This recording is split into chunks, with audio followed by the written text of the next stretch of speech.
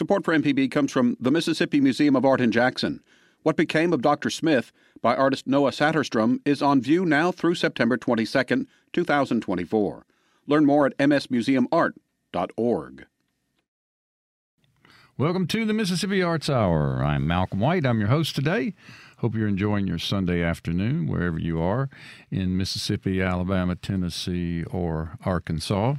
I'm in the studio at MPB Think Radio with Kevin Farrell, the producer. He's got on green shoes today. And joining us as our guest is the one and only Sherry Lucas. Welcome, Sherry Lucas. Thank you, Malcolm. Sherry Lucas has on cowboy boots, or is it cowgirl boots? I think either would suffice. Either would suffice. Well, thanks for joining us today. The music that we began our program with was a bit of instrumental music from Mr. Marty Stewart and his band known as His Fabulous Superlatives. Great name for a band, huh, Sherry? I love that band. As a writer. Name. I love it. What a name. It's an instrumental called Tornado. We'll play a little bit of Charlie Mars and a little bit of Marty as we go on, but first of all, I wondered if you would tell our viewers where you're from, where you grew up, and I think it's Yazoo City. I could be wrong. It is Yazoo City, or about 7/10 of a mile outside the city limits in the hill portion. So I'm not technically a Delta girl, but I know that gateway really well. So what is the community, or is it called Yazoo City? It is. It's Yazoo City, and I went to Main Street School. Mm-hmm. And then Yazoo City High School. Then I took off for Ole Miss, and then I came back south for Jackson, and I've been here since. Ever since. Ever since. You did not wander far. No. From Yazoo. I didn't get very far.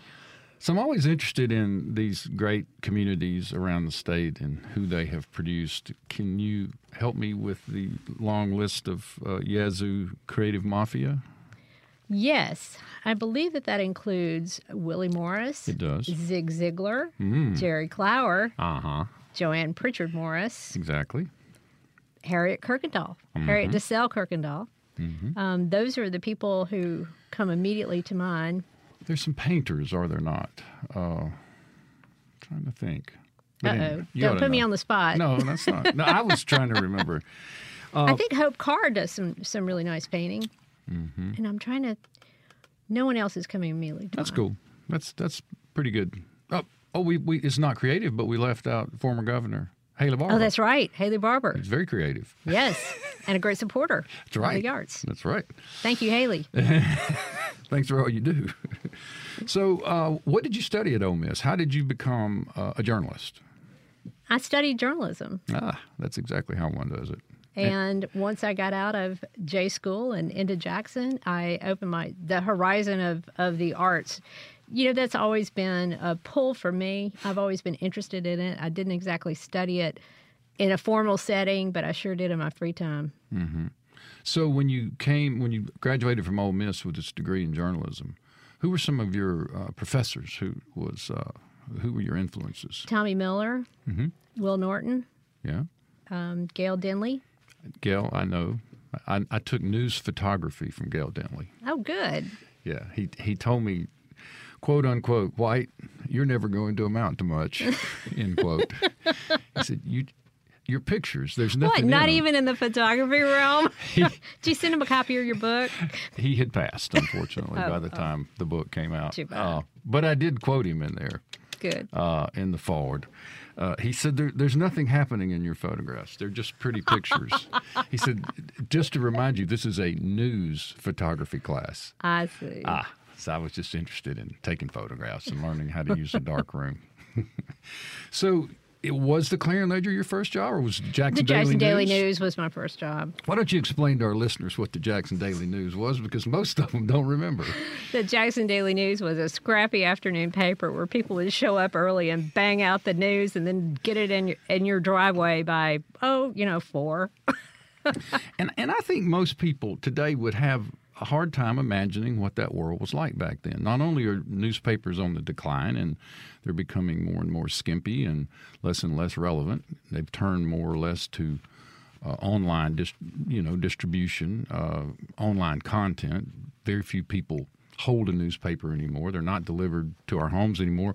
But just a very short while ago, there was a morning paper and an evening paper. There was the Clarion Ledger and the Jackson Daily News. That's how important newspapers were. Well, oddly enough, I'm doing much the same thing that I've always done, just in different platforms and in different places. Mm-hmm. Well, you have long served Mississippi as a art and culture journalist, reporter, that I would say. So you've kind of seen it all and covered it all. And from what period would you say is the Sherry Lucas period? I mean, you're still in it. So I'm still in it. You got in when? I started at the Jackson Daily News in 1983, and my interest was always in the arts. I wasn't, fully dedicated to arts, entertainment, culture, food, but that has morphed over the years. And in totality, I'm knocking on the door of 35 years doing this in one way or another. And were you there when the Clarion Ledger won the Pulitzer? I had just arrived and I missed the party. You missed the party. It was a great party. I actually heard it was a great party. I hosted at George Street, at George right? Street with Sam Myers. Yeah, I heard that. Maybe Anson Funderburg and Rockets, or it may have been the Tangents. But it was a huge party. And lots of champagne, I hear. There was lots of champagne. And that was the first Pulitzer and I believe the last one they won. And it was for coverage of education, as I recall. Yes. Yes. Right? Public service Pulitzer. Public service. And I would say that it'd probably be safe to say that nobody that was around then is still with the paper. Maybe I'm wrong. Maybe Debbie Skipper. She's an editor.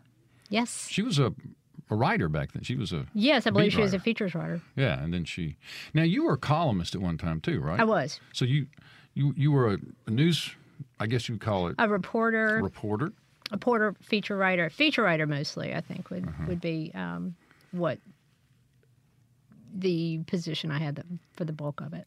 And you were at the Clarion Ledger from 83 until? Well, at the Clarion Ledger from 89 till 2016. Yeah.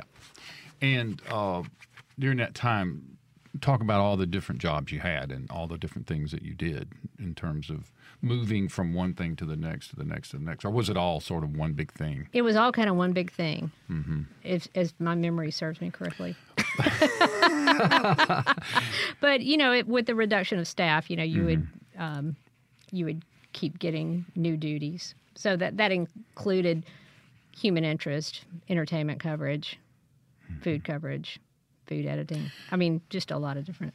Yeah. And what was your favorite? What did you enjoy the most? What pieces did you enjoy the most of that work? I enjoyed sharing people's stories that involved good ideas, creative pursuits, passionate hobbies, and accomplishments. Mostly that tied into the community. I really enjoyed keeping abreast of community changes that seemed to be going in the direction that improved the livability of Jackson. I would say that those are the ones that I really enjoyed sinking my teeth into. And where would you put the livability of Jackson today as compared to when you arrived here in 83? Well, I still live here, and so do I. It's pretty attractive to me and pretty close to my heart from that standpoint. But there's a spirit afoot I see in the young people that I'm very glad to see. There's so many more that are engaged and passionate and like to do things in downtown Jackson and in Fondren and are all up in Midtown and even in the district area. LaFleur, right? LaFleur East or LaFleur's Bluff? It's LaFleur something. The Bluff is more, I don't know. The Bluff is like where the park is and where LBT and Howland Mouse. I mean, that's technically right, but up on the Bluff. We're in that neighborhood now. Yeah. But there's a real energy. There are people who are passionate about covering the areas and all the good things going on. Mm-hmm. And I have to do a shout out to Paul Wolf, who does Find It in Fondren and now Explore LaFleur. But he's he was like the first one who put me in that interviewee situation. Right. And I was pretty nervous, but when when the story came out, he said, "For a good time, call Sherry Lucas." And I thought, oh my God. But he was highlighting the fact that a lot of the things I covered were just very positive things that were happening in our community. And I think that that's how you keep a finger on the community pulse too, is to let people know that good things are happening. Right. Well, you didn't have to do front page stuff. You didn't have to do car wrecks or bad weather. Right. You had the sort of privilege of being able to do the good stuff. Thank God. So you're able. That's to do where I like the sunny side of the street, as my friend Donna says. So you arrived here the year of the first St. Patty's Parade. Do you remember it? Absolutely. I was on the corner of Capitol Street and, let's see, President, I believe, and a pickup truck slowed down, and Mary Shanklin and I got on the hood and rode to George Street. So you sort of shagged a ride in the parade. I did. You weren't at CS's when it started. No. You were. No, I was a down the street. spectator. You were just standing there watching. Turned participant. And then you thought, lo and behold, I think I'll This is fun. I'll jump on board. That's right. And what is your perception of those 35 years, of the way that it has changed and grown and evolved, or whatever? You've seen them all. I've seen them all. You've covered them all. I've covered a bulk of them. Maybe you did not cover the 83. I don't know. No, I didn't. Okay, so you've covered most of them. But I've certainly kept an eye on it. Yeah. In one way or another, from within and without. But I love that it's back on Capitol Street. Yeah, me too. I saw a couple of pictures with the with the old Capitol in the background, and I thought, what, did they just have everybody turn around since they're going a different way? So that was kind of fun. Yeah. And you also covered Jubilee Jam through all those years. I did, which was a remarkable period, and enjoyed it several times in the rain. Yes, unfortunately we received rain a number of times. Now you used to have a group that participated in the parade. Yes, I was one of the Sophisticated Emeraldettes. Another great title. Tell us about the Sophisticated Emeraldettes. Well, they were led by my friend Rose Cassano, and she would corral all of us and some of her family members, and we would try to take a sophisticated take on whatever your theme was. Mm-hmm. So we had floats like Rhapsody in Green and A Midsummer's Green and Streetcar Ode Desire. So you would take the theme, your group would take the theme and try to put a sophisticated twist on it. That's right. And a sense of humor. Yes. And how many years did the Emeraldettes? I think 9 or 10. Oh, nice run. We had a good run. Yeah. And what was the undoing of the Emeraldettes? Oh, people moved and they grew up. Were they mostly... I hate to put it that way, That's but okay. Kind of. I think some people have outgrown the parade. I've met a few of them. But I just wanted to sit it out, I guess. Yeah. What was your most memorable parade moment? Oh, that had to be the Rhapsody in Green when I was wearing sunglasses and a strapless black dress in the parade, and I was interviewed by WLBT, and the guy was just great. He said, "Well, do you see a lot of sophistication out here?" And I think I said, "No, I think we're it." And that was the clip he put on. Well, of course. If you'd been the journalist, you would have used the same clip. I was helping him out. You were doing his work for him. All right, my guest today is Sherry Lucas, a longtime writer, supporter, and journalist that covered all things arts and culture from the Clarion Ledger, from the Jackson Daily News, and now she works for all sorts of people that we'll talk about when we come back from the break. Welcome back to the Mississippi Arts Hour. I'm Malcolm White. I'm your host today on this Sunday afternoon. We hope that you are enjoying each drop of the springtime. Sherry Lucas is my guest. Welcome back, Sherry. Thank you. What do you like about the springtime in Mississippi? I like the flowers. I like the blooms. Lots of them. That's right. And then there's the pollen.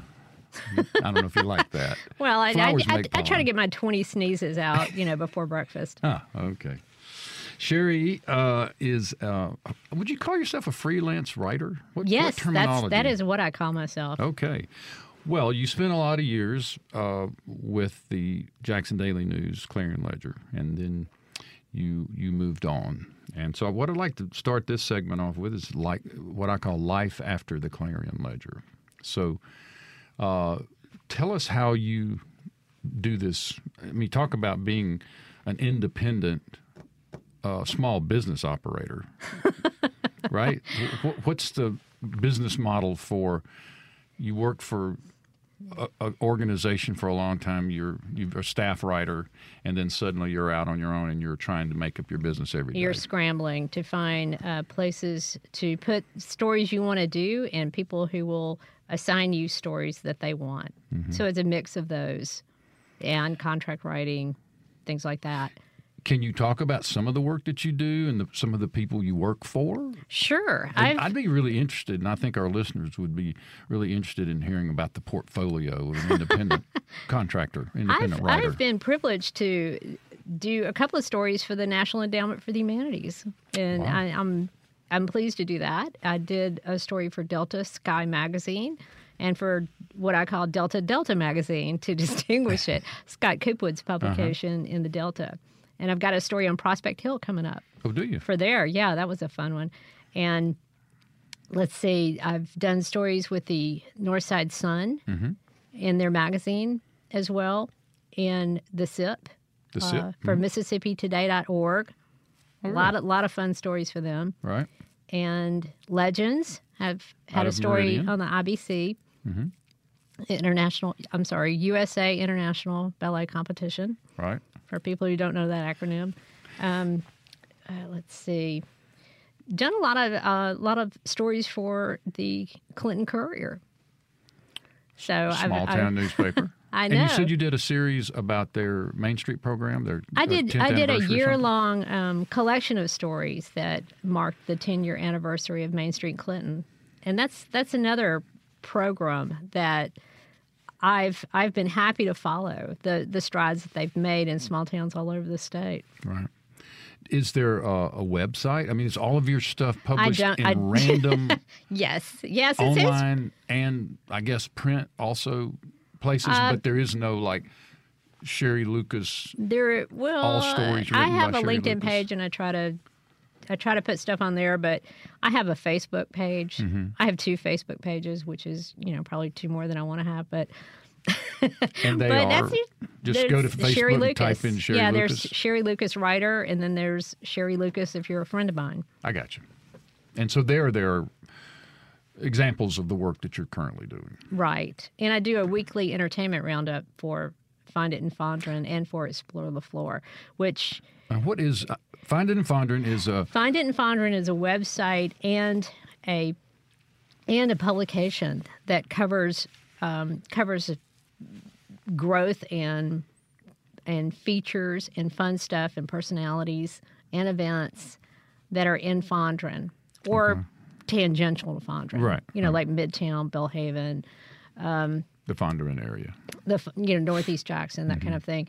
The entertainment roundup that I do is similar to the weekend roundup that I used to do when I worked at the Clarion Ledger. And it's a roundup of events that I think people ought to know about, support, and go to.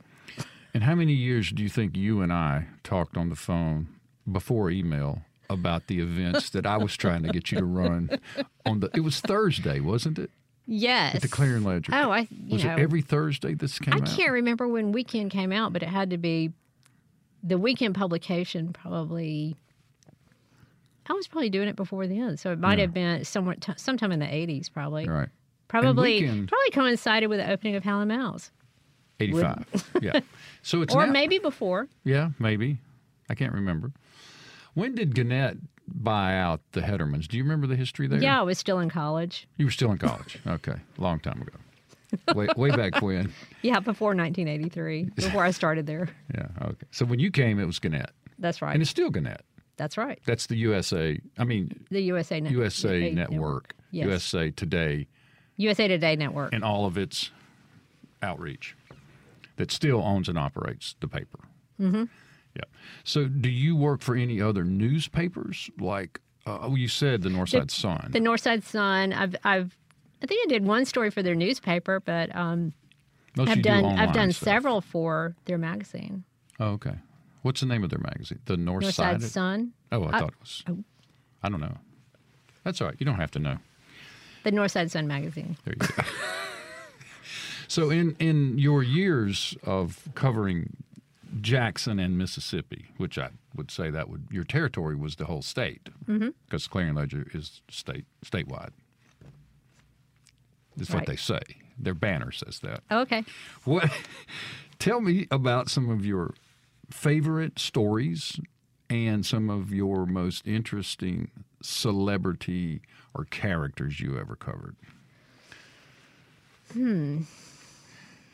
I was so happy to get to meet and talk with Edward Villella, a famous ballet dancer, Yes. and he was the chairman, the jury chairman, I think was the title, for the USA International Ballet Competition last time around.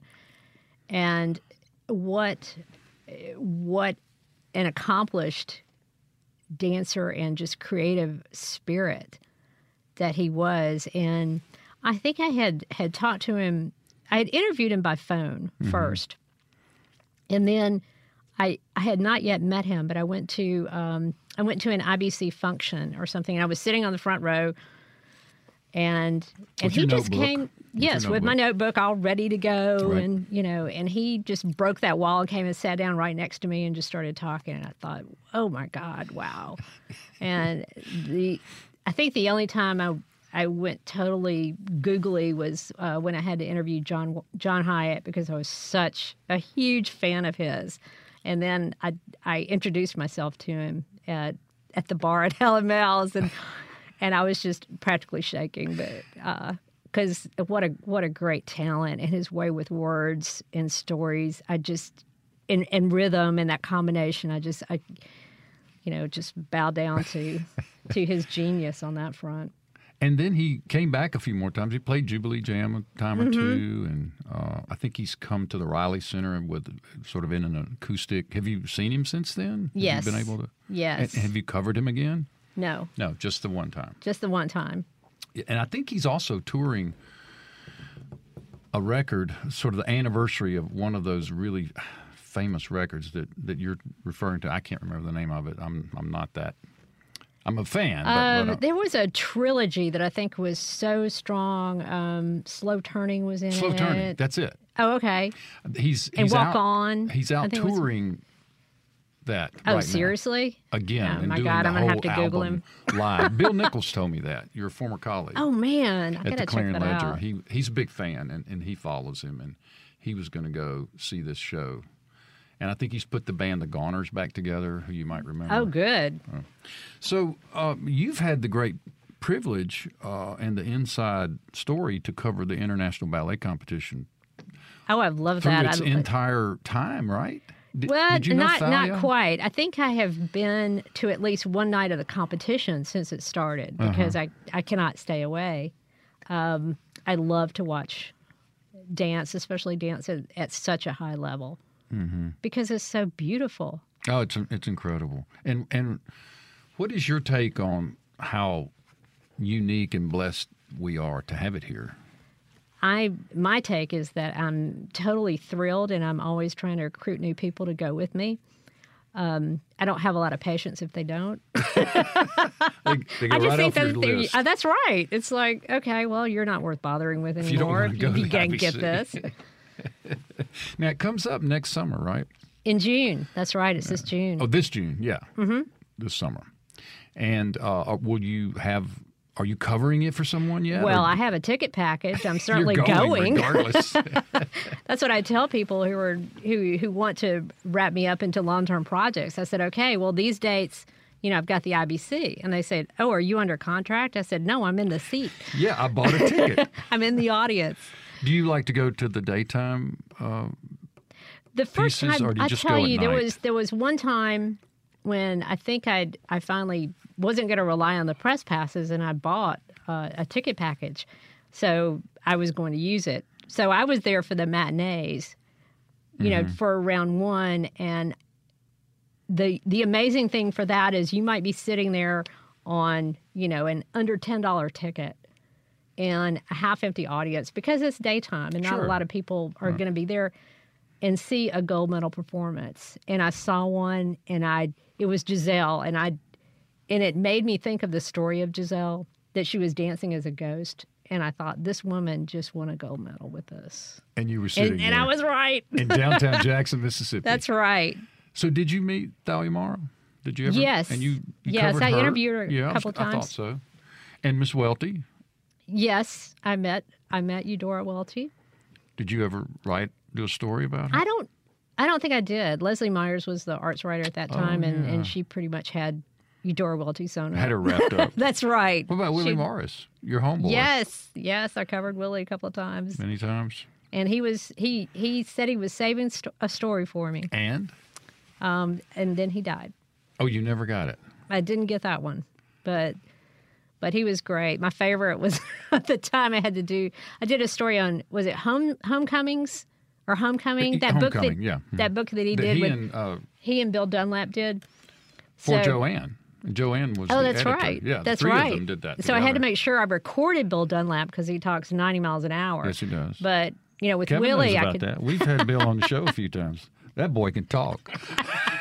But with Willie, all I had to do was sit back and very leisurely take some notes, longhand. So that was a great contrast. I like that a lot. And when did you meet him? Not at Ole Miss here. He did. Probably in Yazoo City. Yeah. First, I was probably in high school when I met Willie. He was coming home back then and spending time there.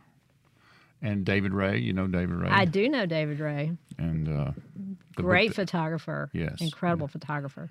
He thinks of himself as kind of a Yazoo kid, but I mean, he was splitting his time between New York and Yazoo City. Now he's in New Orleans again. That's right. So, you know. Now, you also covered food for a long time, and I think that one of the most spectacular changes in the Jackson culture, lots of things have changed in your time and my time. I came here in 79, you came in 83. But the evolution of eating out, the restaurant portfolio is dramatic from when you got here and when I got here and what our options are now. And you covered a lot of that. Can you talk a little bit about the Jackson food scene changing from the sort of the Primos and the Greek restaurants to what we have now? It's been very exciting. I am primarily a home cook rather than a diner out. So it's been interesting to see this influx of creativity and new flavors and new combinations. I love seeing that. Yeah, but you also covered you did recipes and restaurant reviews and all of that. Right. Well, anyway, we're going to take another break. We'll talk more about food later, even though it's, let's see, what time is it? Yeah, it's about time to eat dinner. 2. Welcome back to the Mississippi Arts Hour. I'm Malcolm White. I'm your host today in the studio with Kevin Farrell, who is our producer. He's wearing green shoes today. And our guest is Sherry Lucas. Welcome back, Sherry. Thank you, Malcolm. Sherry, longtime journalist, writer for our local paper, now an independent operator, works for whomever she pleases these days. Is that right, Sherry? That's correct. So we listened to some Marty Stewart there from the new album entitled Way Out West, and as we were coming back on, Sherry almost told me a story about the first time she met Marty Stewart, and I told her to hold on to it so she could share it with our listeners. So tell us about the first time you met Marty Stewart. Well, I love Marty Stewart. And the first time, his song Tempted, I love that. Tempted. But I need to thank you for that because it was at Governor's Arts Awards occasion at the Old Capitol. And he'd been great. I think I had probably, again, interviewed him over the phone, which is, not ideal, but often necessary. And he won, correct me if I'm wrong, but he won an award the same year that the Staples singer, or that Pop Staples won Lifetime Achievement or something. And it was one of those, I call them the Arts Awards moments, where you are so glad that you're in your seat there in that environment to catch. This time it was Marty Stewart and Mavis Staples and the Staples singers all singing The Wait. in the House of Representatives chamber of the Old Capitol Museum. And for me, that was certainly a historic moment. So much so that I chased Marty Stewart out the door so I could shake his hand. And here he is with that big hair, and he was wearing a purple maxi coat. Of course and he was. He just immediately, I mean, he totally ignored my outstretched hand and just wrapped me up in a big hug. And I thought, I knew I loved this guy. And then later I saw his whole country music costume collection, and I thought, I knew I loved this guy. I saw it when it was When he was touring on display. No, it was on display at the Riley Center. It was some connected, yes. That was a little tour that he created, and he took a bunch of his collection out on the road, and it stopped at the Riley Center. I can't remember the name of it, but it was just, honestly, was just a sampling. I know, it was just a owns. part of it. And I was like, oh my God. And he is such a documenter and historian. And he's been doing it so long because, my God, he started at, 13 or something? I think he started collecting at 16 or 17. He knew that he already knew what he was going to be and who he was going to marry and what his life was going to be like. And so he just started collecting all of this ephemera and, memorabilia and antiques and pieces of costumes and guitars and lyrics. He just started collecting everything. And he now, of course, has the largest collection of country music collectability. I don't know what you call the stuff, but it's museum stuff. And he also was instrumental in getting the Country Music Hall of Fame and Museum in Nashville open. He was actually the chairman of the board that finally got that museum up and running. Wow. And they opened it primarily with his collection. And then Wow. they evolved, to what they are today. And he's no longer involved. And they still use some of his stuff, but he has now moved all of his stuff from Nashville to Philadelphia, his hometown, and is in the process of putting together what he calls the Marty Stewart New World Congress of Country Music. I believe I have that right.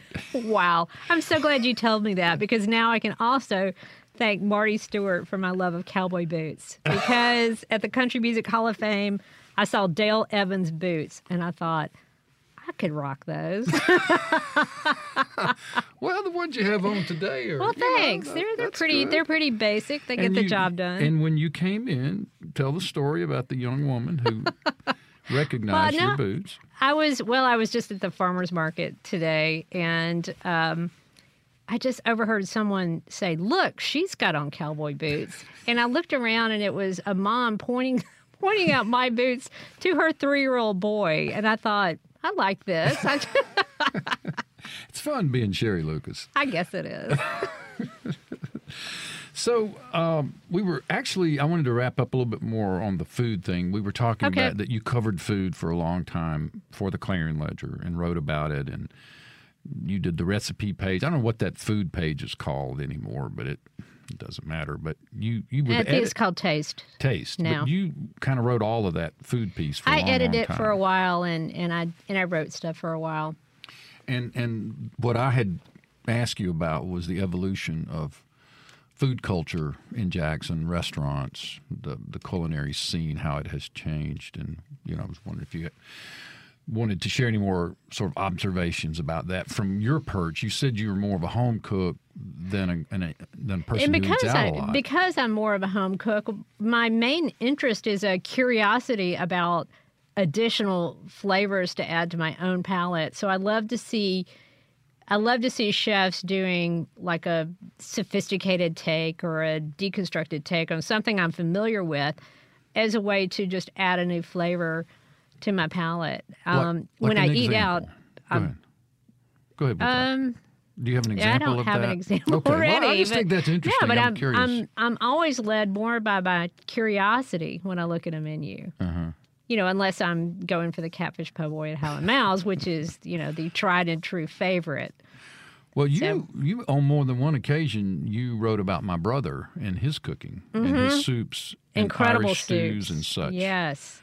And Yes, and I talked to PJ about that one time, and he was telling me basically that when Hal was teaching him about the soups, about the layering, and the time and the care and certain things going at certain times. And one of the interesting things is to learn about techniques as opposed to just recipes and directions, because I'm one of those people, I can follow directions, but sometimes you just need the feel of it, or just the know-how of how it progresses. So I love talking to chefs about that kind of stuff. And I would, two things. One is I just wanted to say that PJ is PJ Lee. He's Hal's son-in-law, and he learned to cook under Hal at Hal and Mal's, and he is sort of the next generation of what I call one-pot masters, which is what my brother was. My brother, he got this from my grandparents. We lived off of one-pot dishes, chicken and dumplings, beef stew. My grandfather referred to this once-a-week concoction where he cleaned out the refrigerator and made a big soup. He called it slumgullion, which is an actual word. I've looked it up. Refers to a giant pot of stew of various not leftovers, but various ingredients. Mm-hmm. So we had slumgullion once a week, and it was never the same. But Hal could, he red beans and rice, gumbo, anything that was a one pot, he was a master. Well, that was probably a combination of experience and intuition, wasn't it? For him? Yes, and being poor, you grow up in one pot is the economical way to dine, and you live you go to college for years, you work for cheap labor. My brother had lots of careers, and so he was always starting something on the stove and, be ready in 4 or 5 hours later, and it'd be a soup or a stew or a gumbo or some kind of big old pot that would serve a lot of people and serve many meals, lots of leftovers. That's the kind of way that worked. Well, I love learning about all of that. So that was as much for my own benefit as for my readers. Did you ever interview any, celebrity chefs, star chefs that you admired and thought well, I had a chance to interview John Folsey when he was through here. Mm-hmm. My emphasis has always really been on the local and celebrating the local. Mm-hmm. And who were I probably did, because I can't remember any of the, the celebs that I... When you came here in '83, there were no chefs. Restaurants didn't have chefs. They just had kitchen workers. If there was a chef, it was the owner. And the Fisherman's Wharf, the fellow who owned it was the chef, and Mayflower, if they had a chef, it was really the owner. And then everything changed, and people started going off to schools and getting degrees and becoming certified chefs. And it's been interesting, that emergence of the personality, exactly. too. And some people are better at it and more comfortable with it than others. I mean, there might be some restaurants where you say, I want to talk to the chef, and they look at you like, who's what? We don't have a chef. we have line cooks back there. We have Bob. Bob's back there if you want to talk to Bob. And then I guess it was with the opening of the Parlor Market when a lot of these young hotshot chefs started to arrive and experiment and really start getting fancy-pantsy about what was coming out of the kitchen. Before that, we just had a bunch of restaurants with people you knew who owned them. So now that you are a freelancer, I was wondering if you could share some of your recent stories, some of the things you're working on currently, because I know you keep a lot of balls in the air in order to... Yes, I feel like a lot of them are in the air right now. Yeah. But let's see, some of the ones that have already dropped and, are out there in the public vein.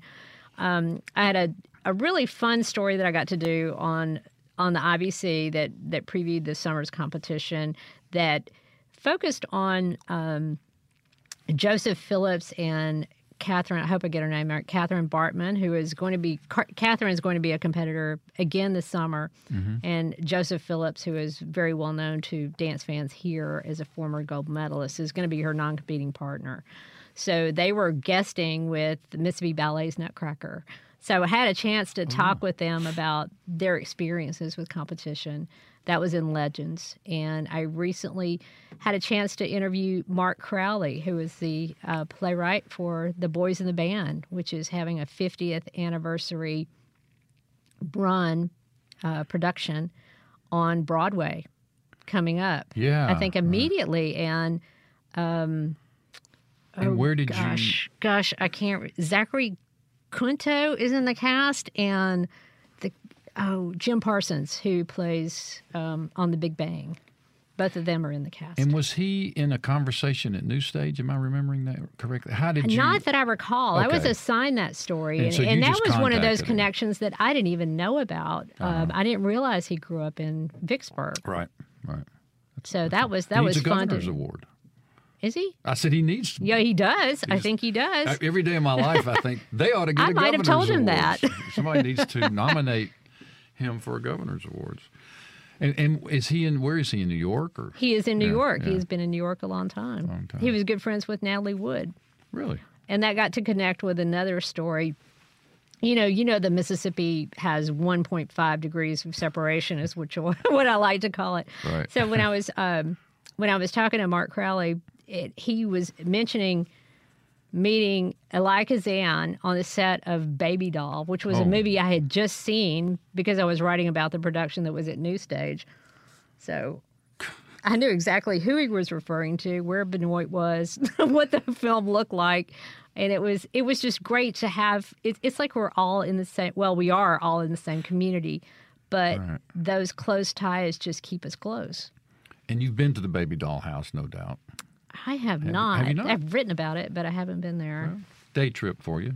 Yeah, that would be a good one. Delta. So what are some of the cool things that are kind of on the horizon that you're going to be working on? Well, I finished up a story on Trading Spaces designer Laurie Smith. Yeah. You know, I know Laurie. Yeah. She used to live in Jackson. She's now in Memphis, but she is back on Trading Spaces on the reunion show and in another episode. So that's coming in the Northside Sun. I didn't know she had moved. Mm-hmm. Huh, and I did a story on a young singer, Elam Robertson, who is getting quite a tween following. And she's out in L.A. doing some music videos and things like that. And so I've met a lot of great Jackson Academy students that I've written about. Now, are these assignments, or do you sometimes just come up with, like, you hear about something and you'll go pitch it? All of those have been assignments. Uh-huh. You know, I have pitched things on craftspeople like Jenny Thomas, farmers like Taylor Yowell. Yep. Found out about a great